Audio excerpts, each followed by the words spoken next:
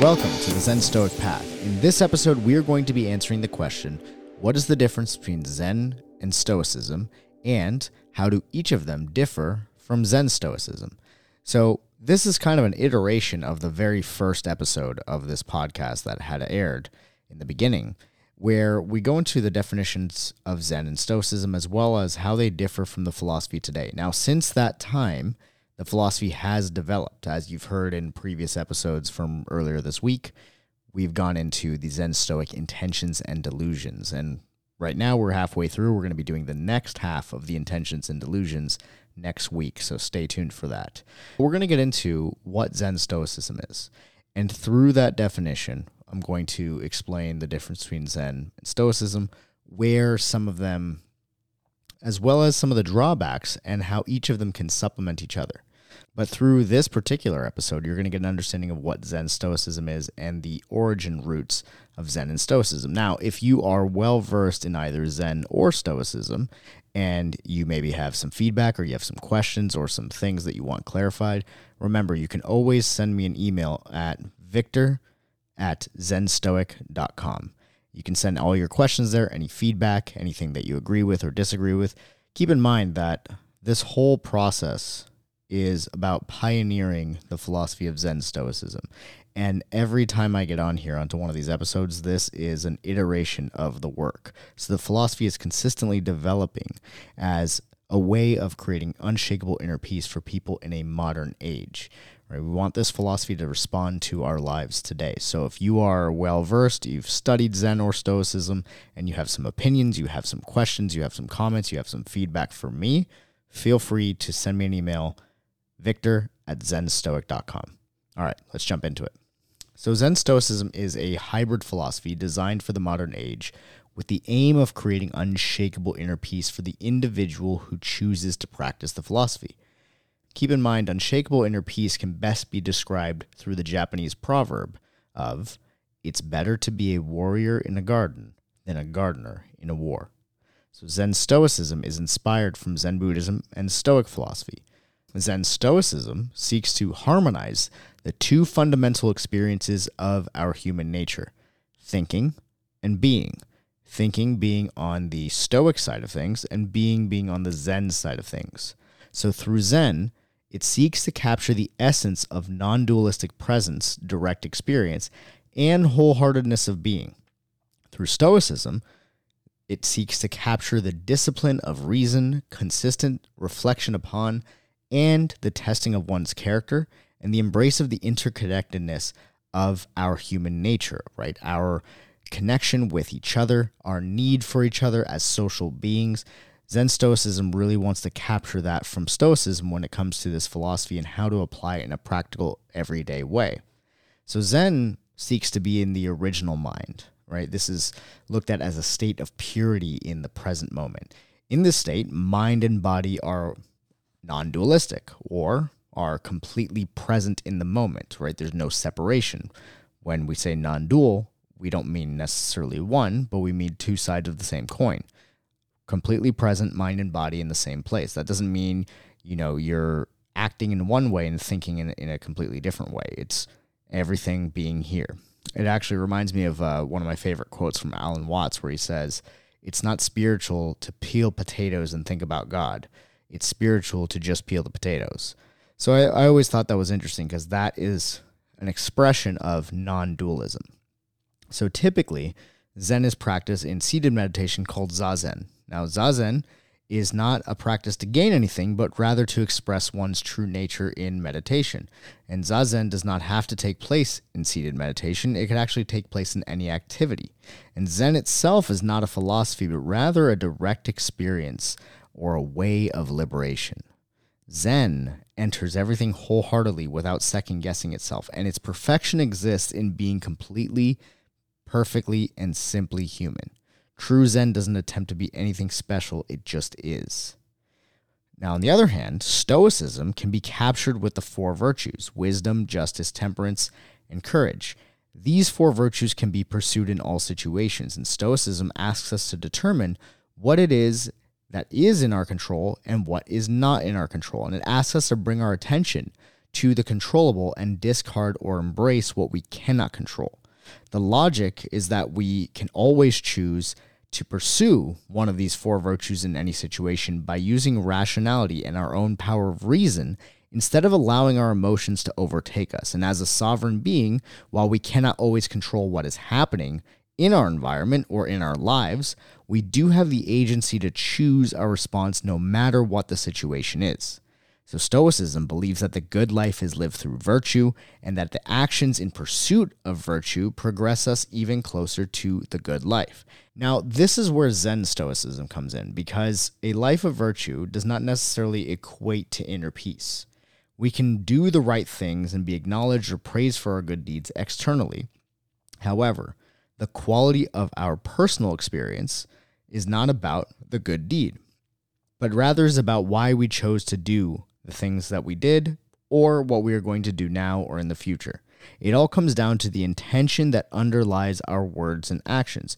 We can deceive the world through our acts of virtue, but we cannot deceive ourselves about why we're doing something. There's no hiding our own intentions from ourselves, at least not long term. Now, the idea of using intentions for Zen Stoicism comes from the Eightfold Path of Buddhism in the right thought or right intention part of the Eightfold Path. This is about your thoughts and why you're doing things need to be coming from purity of mind, so capturing that essence of Zen in there. Now, unshakable inner peace doesn't mean that you have a pleasant experience constantly through life, right? Remember, it's to be a warrior in the garden, and the warrior in the garden is the one who has accepted the temporary nature of their experience, as well as the inevitable fragility of what it is to be human. They train themselves towards eliminating unnecessary or excessive fragility in their own humanity, physically, mentally, and emotionally, but the warrior does not delude themselves into absolute anti-fragility. The warrior appreciates the beauty and the wonder of the garden that they are in. They love, cherish, and embrace the people and gifts within the garden with a sense of gratitude, but at the same time, the warrior seeks to put their own garden in order and accentuate its beauty before ever waging a campaign to save the world or to fix someone else's garden. The warrior always remembers their own mortality and that everything they love and hold dear can be taken in a flash, and this reality gives meaning to all things.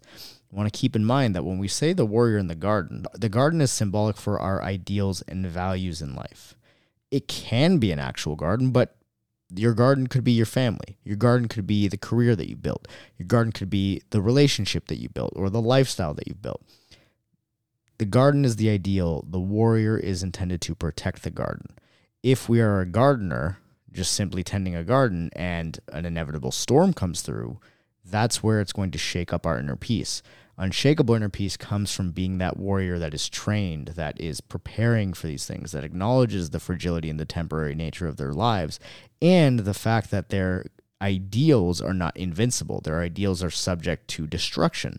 So accepting this is part of what allows us to have that sense of inner peace.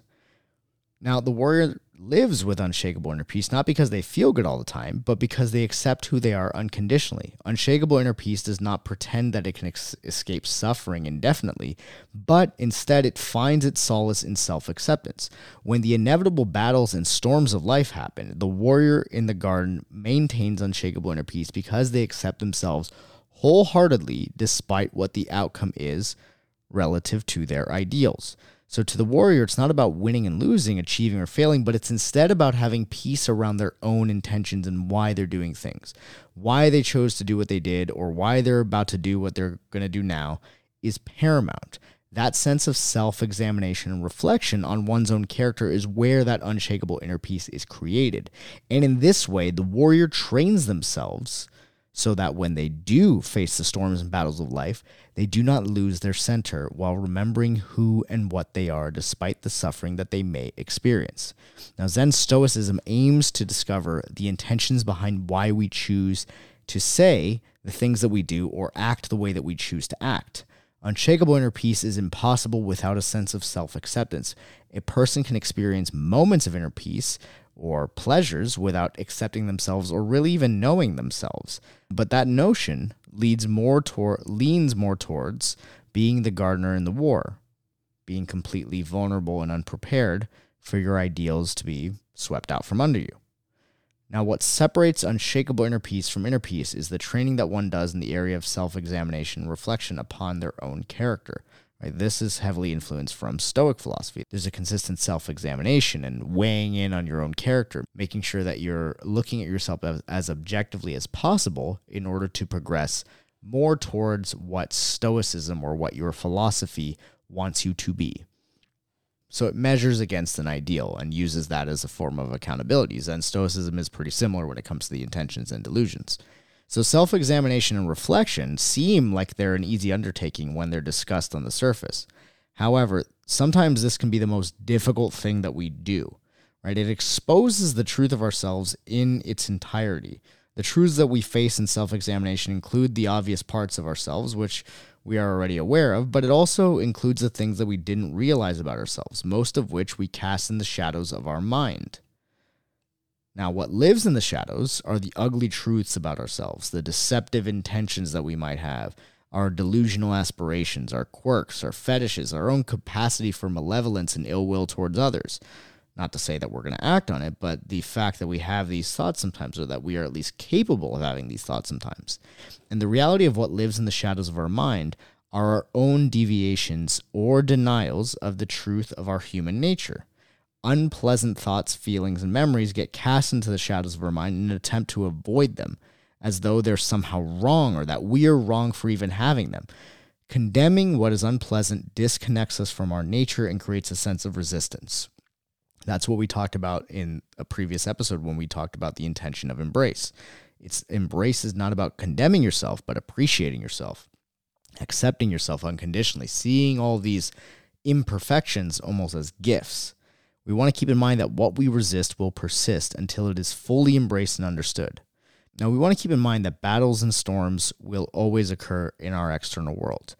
But most of the time, they don't end in the external. Rather, they end up making their way into our internal world, and a new battlefield emerges in our mind, where we have to face and examine our own choices and behaviors, because that's what we have to live with. This is why the intentions are so paramount in understanding, because our intentions are what we live with, despite what the outcome is. Whether we win, whether we lose, whether we get what we want or we don't, we have to live with the intentions of why we made the choices that we did in the first place. And that is what will weigh heavy on our hearts, or what will liberate us. So keep in mind that as the warrior in the garden, it's about seeking to illuminate the things that we've hidden in the shadows. It's not a small undertaking. Through self-examination, through reflection, we have to come to terms with the things that we can't hide from ourselves, no matter how many virtuous acts that we do in our lives on the outside. We want to keep in mind that Zen Stoicism is not interested in how virtuous a life the practitioner lives. It doesn't care if a person says or does the right things. Instead, Zen Stoicism is interested in where one's intentions are with the things that they say and do. The intentions that one has are the filter through which they express their true nature, and an individual's intentions make the difference between total self-acceptance and self-loathing. Self-loathing is, again, a form of resistance, like we talked about in a previous episode, that comes from the experience of being disconnected from your true nature and pretending to be completely connected at the same time. So that facade, the putting up a front, pretending that you're connected when the reality is you're completely disconnected, this is going to cause some unnecessary suffering. Now, Stoicism typically attempts to place the value of logic over that of emotions, whereas Zen sees both emotion and logic as equally illusory, being that they both create duality that disturbs the purity of mind. Thus, Zen would see the prioritization of logic over emotion, or the substitution of emotion with logic, as an error. And Zen would view the logic of Stoicism as a form of expedient attachment intended on moving somebody away from the unpleasant emotion, or as an illusion hiding another illusion. While Stoicism sees that logic and reason as the best path towards the good life, Zen is interested in seeing where logic fails and thus seeks to transcend logic via the direct experience of the original mind, typically found in that seated meditation or zazen like we were talking about before. Now, Stoicism may view Zen's style of action as impulsive, as well as having a lack in logical reasoning, or as impractical for living a virtuous life. with Zen using koans, which are riddles or sayings or stories that are used to induce doubt in order to spark sudden enlightenment, Stoicism would likely see that as a nonsensical or irrational practice. Both Zen and Stoicism would agree that the challenges in life are inevitable and that it is important to face them with a sense of equanimity. They each share the view that the present is all that is real and that we must live right now. The notion of pursuing pleasure or happiness to escape pain is an error in both schools of thought, and it only serves to compound one's suffering. So Zen and Stoicism complement each other well because when used in conjunction, Stoicism brings a sense of practicality to Zen's ambiguous practice that can actually be used in everyday life. Zen, on the other hand, loosens the rigidity of Stoicism's thinking to make it more human and less philosophically idealistic, being that Stoicism at times attempts to detach from emotions and remain rational all the time. Whereas Zen embraces the futility of this impossible feat, Zen in essence finds its sense of liberation in realizing the futility of our idealistic efforts as a means of expediting our suffering. Now, coming back to Stoicism again, Stoicism attempts to reduce the sensation of the ego and become more community-oriented for the purpose of being a better person to your fellow human. Zen sees the ego as another illusion that can be dissolved via the experience of non-self, which is found in the presence of original mind, something that one would typically find in meditation. Non-self is the experience that's found in the present where the belief of the ego is suspended and the individual no longer has the sensation of an individual experience. There is no longer any separation between body and mind, individual, other, self, and environment, as it all exists non-dualistically in the present. Zen does not believe that the ego exists, but is just an agreed-upon concept of tightly wound assumptions, convictions, and attachments about one's individual experience that could potentially become undone through meditation or through enlightenment. Now, Zen is a way of thinking that points to the direct experience of purity of being in the present, the original mind. The teachings of Zen Stoicism intend to be a tool used to study the self and the individual experience. They point to the self and allow for reflection to one's individual experience, but the teachings are not the self nor the individual experience. Zen Stoicism sees the ego as just another sensation that is part of the human experience. The ego is not the enemy nor something that we need to wage war against or campaign against. It's a sensation like the sense of smell or touch. It's a more complex sensation for sure with many layers, but a sensation nonetheless that points to and measures the individual experience, but yet again is not itself the individual experience. Now, the core of Zen Stoicism exists in what we've been talking about this week in the four intentions and the four delusions. The four intentions connect an individual to their true nature. The delusions disconnect the individual from their true nature. Neither is good or bad. They simply create the different experiences that both can ultimately lead to one's liberation. Now, keep in mind, the path of delusion is a path of excessive suffering, and the path of intention is the way of the warrior in the garden. Zen Stoicism does not require anyone to subscribe to any particular doctrine or belief system. It simply provides a means of studying the self and pointing to one's liberation. The essence of Zen Stoic practice is rooted in the four intentions and four delusions. The four intentions aim at creating purity of mind and wholeness of being so that the individual's decisions throughout life connect them to their true human nature. When connected to their nature, an individual will become perfectly and simply human. The intentions cannot be deceived. They provide a tool that acts as a self-governing system. And an individual can attempt to deceive others of what their intentions are, but they cannot deceive themselves. The attempt of self-deception is instantly felt emotionally as an impurity in one's nature from the original mind. Now, the delusions are to create an impurity of one's nature. When an individual is deluding themselves from their true nature, it is felt instantly as an unpleasant emotion of some kind. The feeling can range from a very mild agitation to extreme suffering, and delusions, in essence, are an attempt to deceive the self of one's intentions.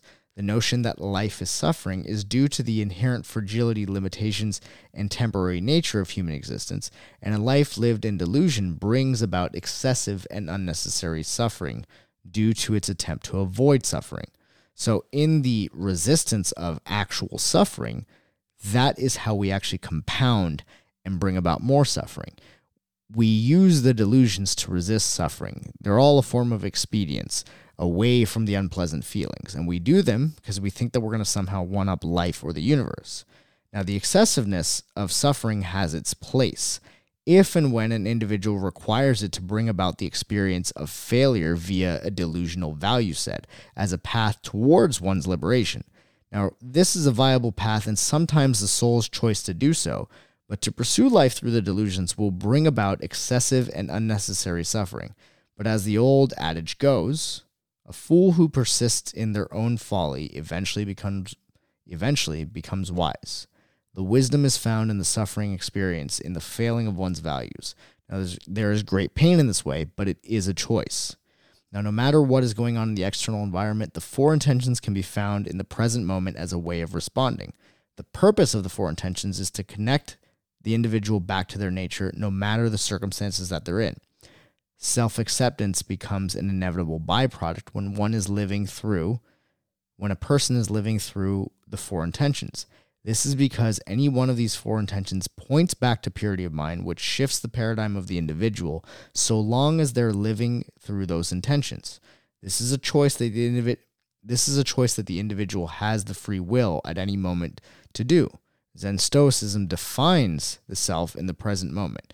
The self is the totality of things in which the individual is aware. Self is not defined by its past nor its for how the self defines itself in the present and gives way for an experience of the self that connects it to its true nature while pointing towards purity of mind. Making the choice to live through one or more of the four intentions is not a permanent solution to life's problems, nor is making a choice through one or more of the delusions an automatic sentence to purgatory. This choice must be made consistently across the span of one's life. Life is a series of games with agreed upon rules by the players. While playing one game, there are constant moments of decision when a player can choose to operate through an intention or delusion. And this is what gives the gift of free will its meaning. It is the ability to choose at any moment how an individual will respond to the external circumstances. If a person has lived for years or even decades through delusions, they can still turn a new leaf if they choose to. In fact, for some individuals, the experience of delusion that fails on them multiple times is what gives weight or value to the idea of living with the countering intention instead. On the flip side of the coin, even if an individual has lived for years or decades through intention, they can choose to spiral into delusion. The point here is that the present is where the direction is set, and the past does not define a person's direction or destiny. It's like Alan Watts has talked about in many of his lectures. The past is merely a wake left behind by the ship. The wake does not give any indication as to where the ship is going, nor its capability to change course. It only shows where the ship has been. Like the wake, the past fades with time. When a new decision is made in the present to change the direction of the ship, the wake changes. Temporarily, the new wake will overlap with the old wake, and the past will feel inconsistent. So if you make a change today, you'll start leaving an old wake. Now, this will create the temptation to return back to the old course and remain consistent with the old wake of your ship. But this is not ideal, nor is it necessary. We don't have to be one way because we've always been that way in the past. Remember, your past is just a wake. It's not who you are today. So keep in mind, the four intentions can be used as a means of pivoting or changing direction when one is living through the four delusions. It's to create a practice of consistent self-reflection and examination of one's true intentions in all situations. At times, it can feel like our soul is fragmented, with parts of it trapped in the past with unresolved emotions and memories. And part of reconciling and liberating the fragmented parts of one's soul that appear to be stuck in the past is to examine your intentions and fully process old conflicts and old emotions until all of the lessons that are needed have been learned and integrated with your soul. That is what brings you back to the present moment. That is what the intentions allow you to do. If you look back and you see times where you were operating in delusion, there is much wisdom to be gained, many lessons to be learned from that. In the present, your emotions will act as a compass to indicate whether you're being intentional or delusional. Pleasant emotion will typically indicate intentionality, whereas unpleasant emotion will typically indicate delusion. So Zen Stoicism is a philosophy that is practiced in the present moment. It's practiced in the present moment by using the intentions to point towards purity of mind and original nature. You use your logic and rationality from Stoicism to discern where you're at and whether you're in intention or in delusion. You'll experience that sense of purity of mind, that sense of presence, when you're living through intentionality. On the other hand, when you feel like you're not present, when you feel like you're disconnected, when you're experiencing an excess of unpleasant emotions, it's very likely that you're in a place of delusion. So Zen Stoicism is here to create that sense of unshakable inner peace that comes from examining your intentions, seeing whether they connect you back to your humanity or they're disconnecting you and leading you into the obscurity of delusion. So that is what Zen Stoicism is. I know I went on for a bit there, but this is the best that I can describe it for anybody who is resonating with this content and interested in learning it. This is what the philosophy is about. That is where Zen and Stoicism integrate and where the roots of Zen and Stoicism have grown into this new hybrid philosophy. So if this resonated with you, if you have any questions, if you have any feedback, if you have anything that you agree or disagree with, feel free to email me, victor@zenstoic.com. I would love to hear from you. It always means the world to me when I hear from one of our listeners about how the podcast has helped them with something, or how it has caused them to look at life in a different way or take a new perspective. These are things that really and truly touch my heart, and I'm so very, very thankful to all of you who listen to the Zen Stoic Path. So thanks so much, and I look forward to seeing you in the next episode.